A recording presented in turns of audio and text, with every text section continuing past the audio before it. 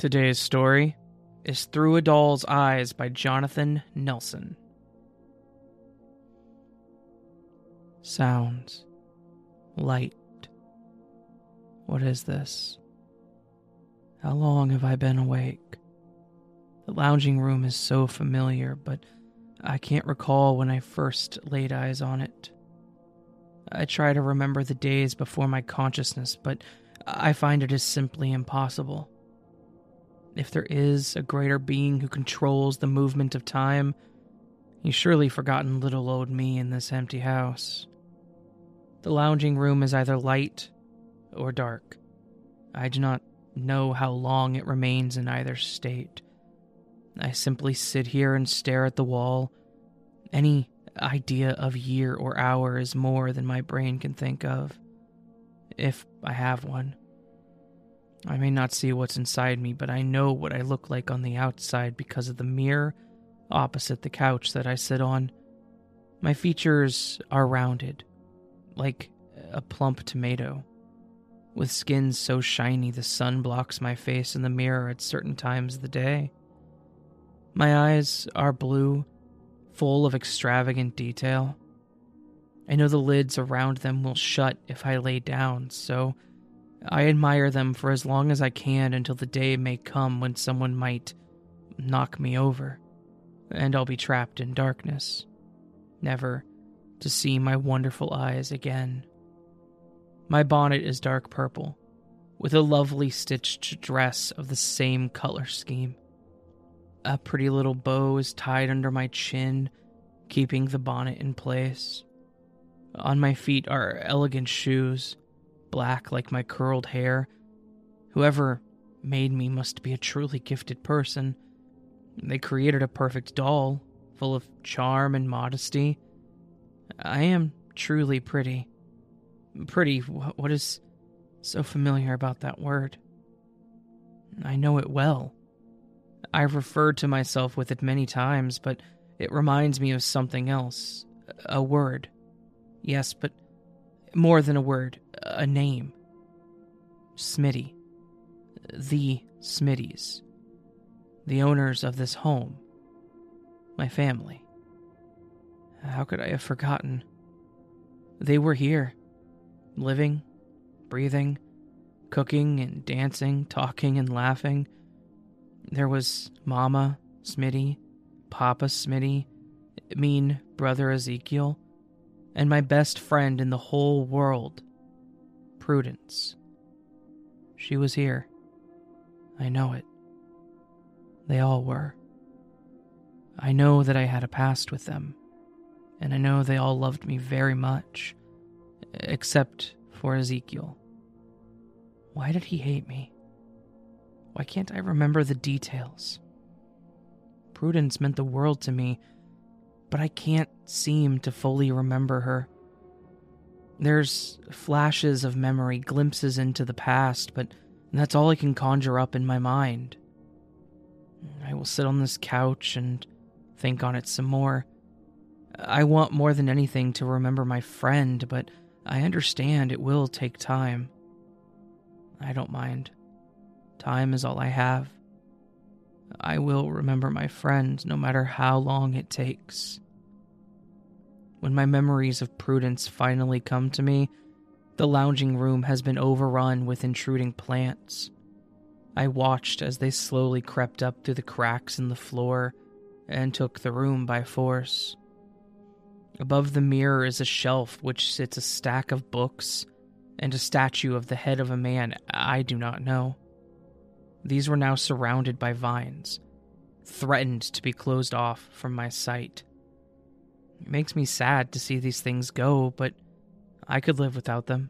It's not as if I could read, and I truly don't care who the man was. All that matters now is pretty little me in my mirror. I recently remembered my friend Prudence. She looked like me, plump features and dark hair. I remember her smile would warm my heart and the heart of her family. When I was given to Prudence, she was only a little child. She couldn't speak, but I knew what she was thinking. I knew that she loved me. We grew up together as best friends, as sisters. She talked to me all the time, sharing everything that she knew and felt. When she cried, I cried with her. When she laughed, I howled. I felt everything that she could. Joy, sadness, fear, anger, all of the emotions. I wanted so desperately to display them before her, but all I could do was stare, with the same expression that I've made my whole life. Did she know how much I cared for her? She couldn't have. I was only a doll. Is that why she left me? No, don't say that. Prudence would never let me go. When the Smitties packed up to leave once, Prudence cried that she couldn't take me. They returned not long after, and the first thing she did was rush into her room and embrace me in her arms. Aside from that, she took me everywhere. I liked it when she took me outside and placed me in the basket on her bicycle.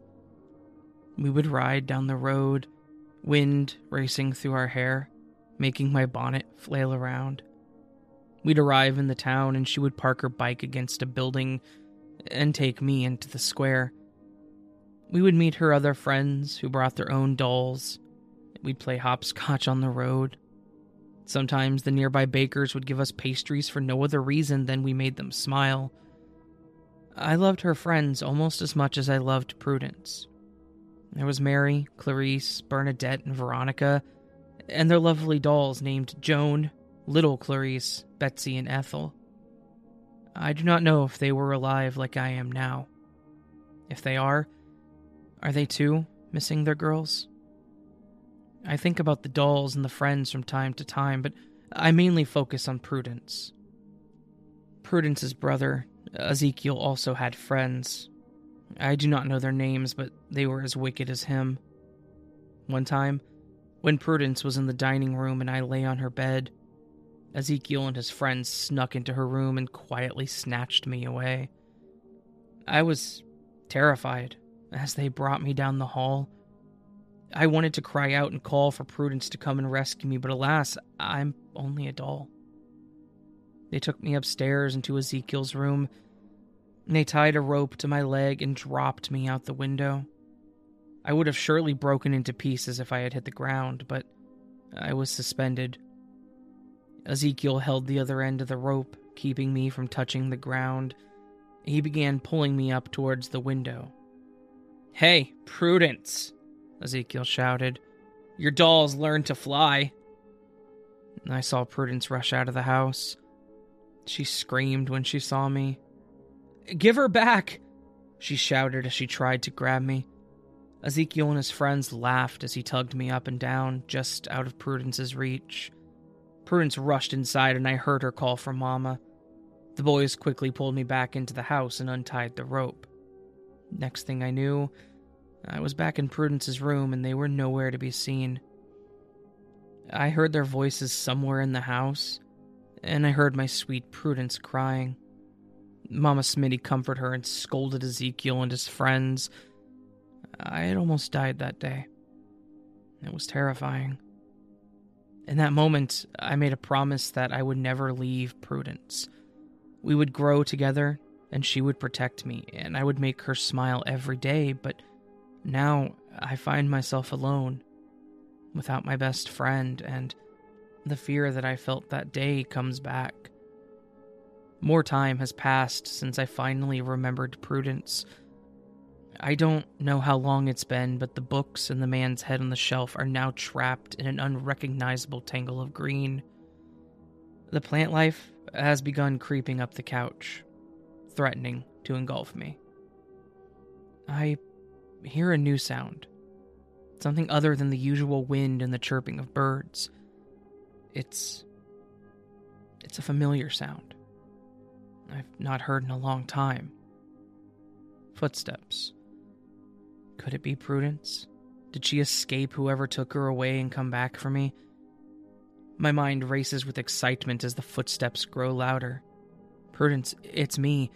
I've waited for you for so long, now we can be together. It's not Prudence. It's a young man that I've never seen before.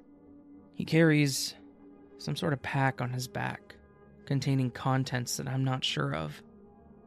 He sets the pack on the ground and kneels down and opens it. He glances around the room, freezing when he sees me. I hear him say a series of dreadful words that only Mama and Papa Smitty have said. He gets up and walks towards me. He towers over me, and I'm afraid. He crouches down, and now we look each other face to face. He makes a face that I could only read as negative.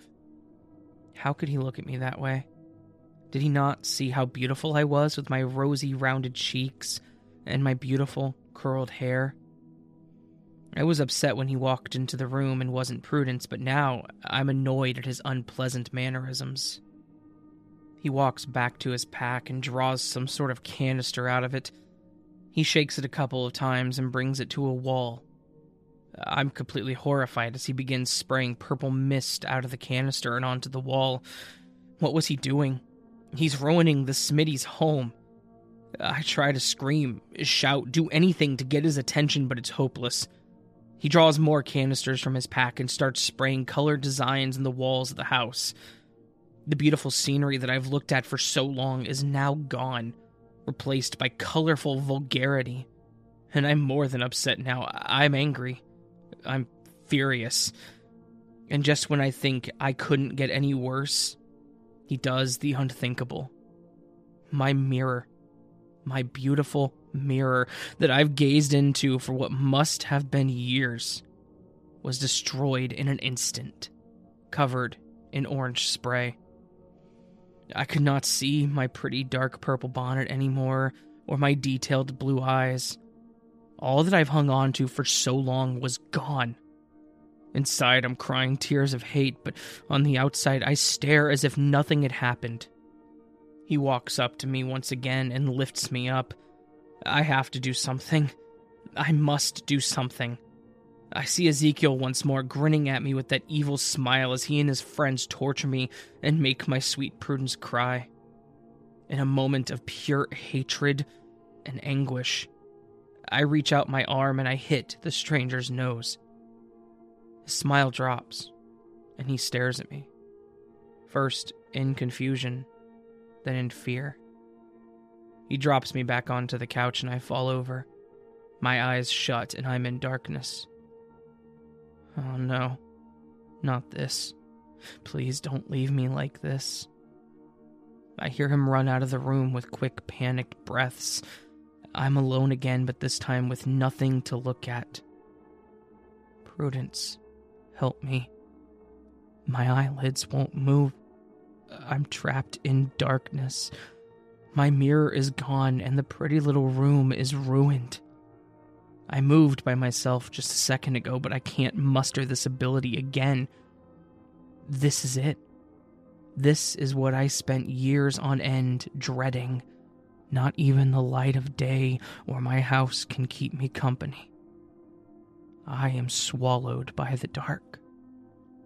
For an eternity, I lay there in complete darkness. Ever since that day my eyes shut, I've been trying to move again. I do not know how I was able to touch his nose that day. It just happened. If I moved once, I can move again. I've told myself to move over and over again. I've tried to force my limbs to do something, anything, and then it happened. First, it was a jolt from my hands.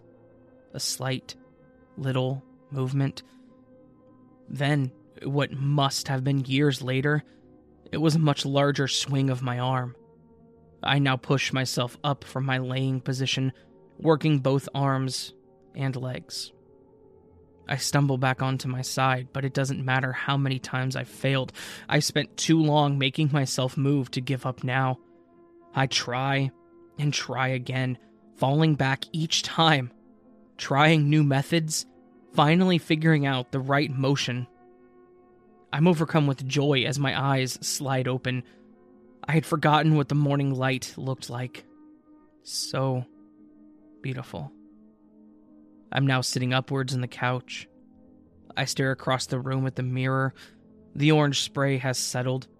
My poor mirror is truly gone. I find that I can turn my head as well. I'm now truly in control of myself. I'm more than a doll. Perhaps I am now human? I glance down at my pretty dress only to find a horrid bug crawling on me, eating away at my clothes. I feel that same anger I felt the first time that I moved. How dare that intruder, or bug, or anyone come into the Smitty's home and ruin it? In a sudden movement, I raise my hand and bring it down on the bug. It was a slow swing, but my unmoving fingers moved on top of the insect before it could move away. I push my hand down slowly, killing it. After an eternity of misfortune, I finally found satisfaction. The bug was ruining my dress. It deserved to die. I bring my hand away and the bug's flattened corpse is stuck to my palm. I get off the couch, falling face down on the ground. My eyes shut once more. I remember how I got up from the couch, and I used the same tactic to get on my feet. I stand for the first time in my life, not with Prudence holding me up or propping me against a wall. This is a real stand. Just my feet on the floor and nothing else. I take a step, stumble, and fall. I get back up and try again. The sun rose and fell many times before I began walking normally. When I could take a step without tripping, I decided it was time to find Prudence myself. I'm struck with nostalgia as I wander through the Smitty's house. Everything was just as I remembered it, but less alive. I could barely see what is ahead of me as I walk through the dark hallway that used to grow with electric bulbs. I turn to the left and walk into the lavatory to begin my search. I will search the house for clues.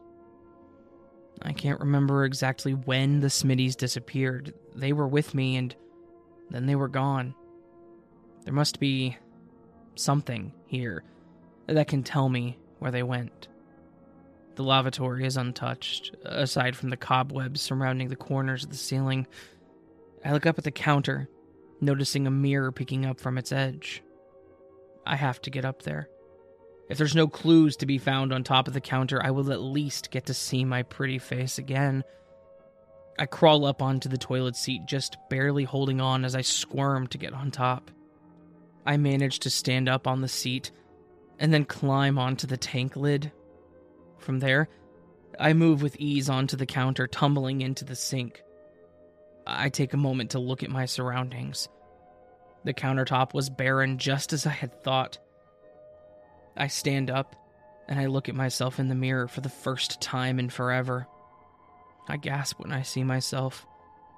My face, my poor face, was forming small cracks over my cheeks.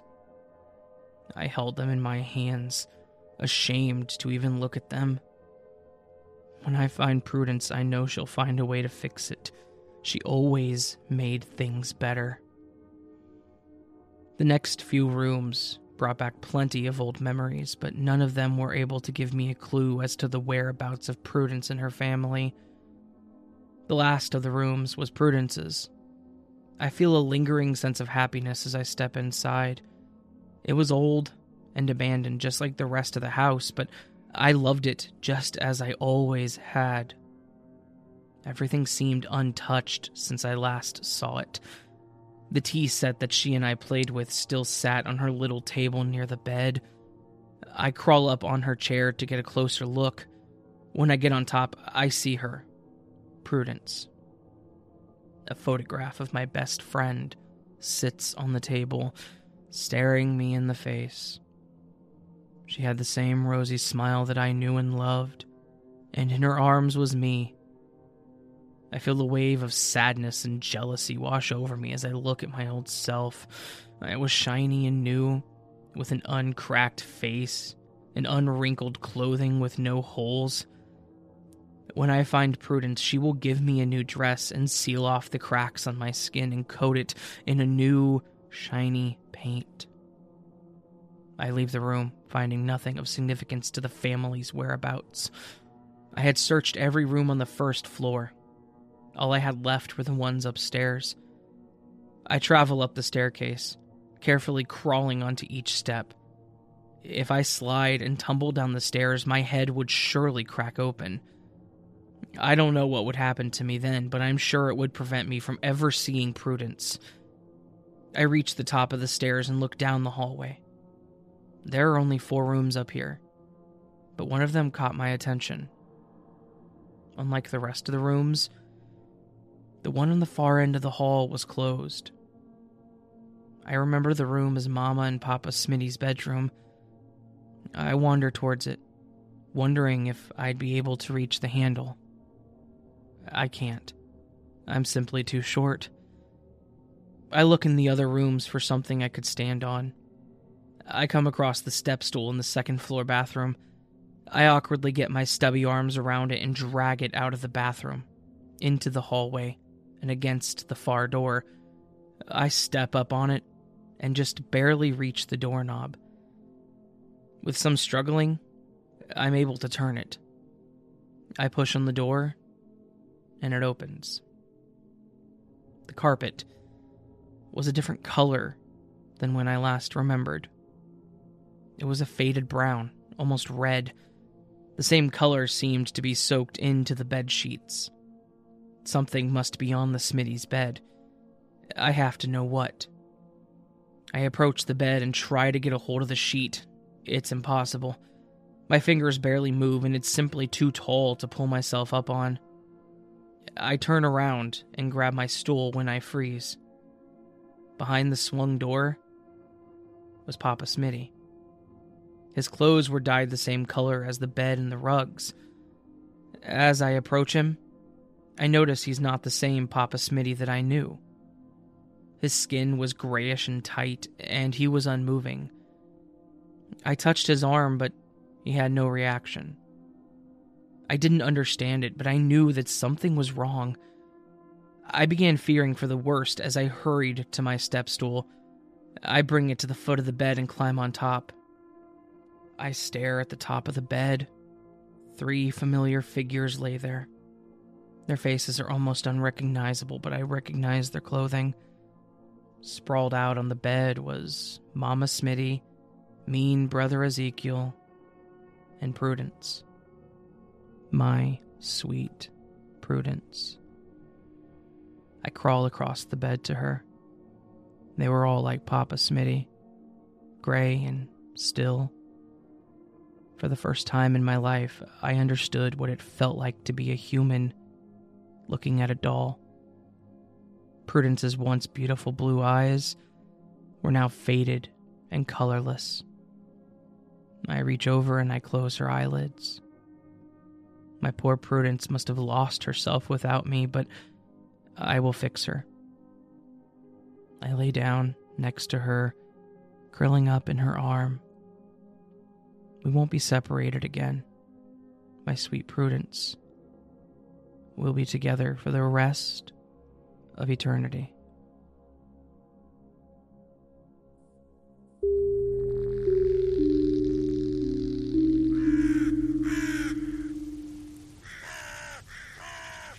So that was Through a Doll's Eyes by Jonathan Nelson. Jonathan, huge thank you to you for sending me this story. This was a really, really well-written one and very, very interesting.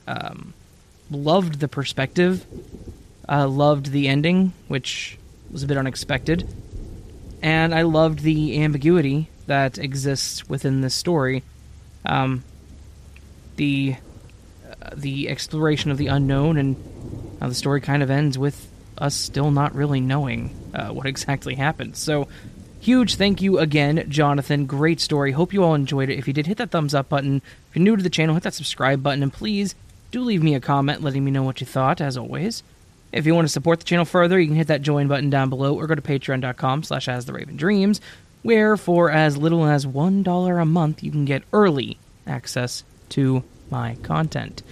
If that sounds good to you, please consider doing so. All that said, friends, I hope you're having a beautiful weekend, and I hope I'll see you on the next video. But until then, sleep well.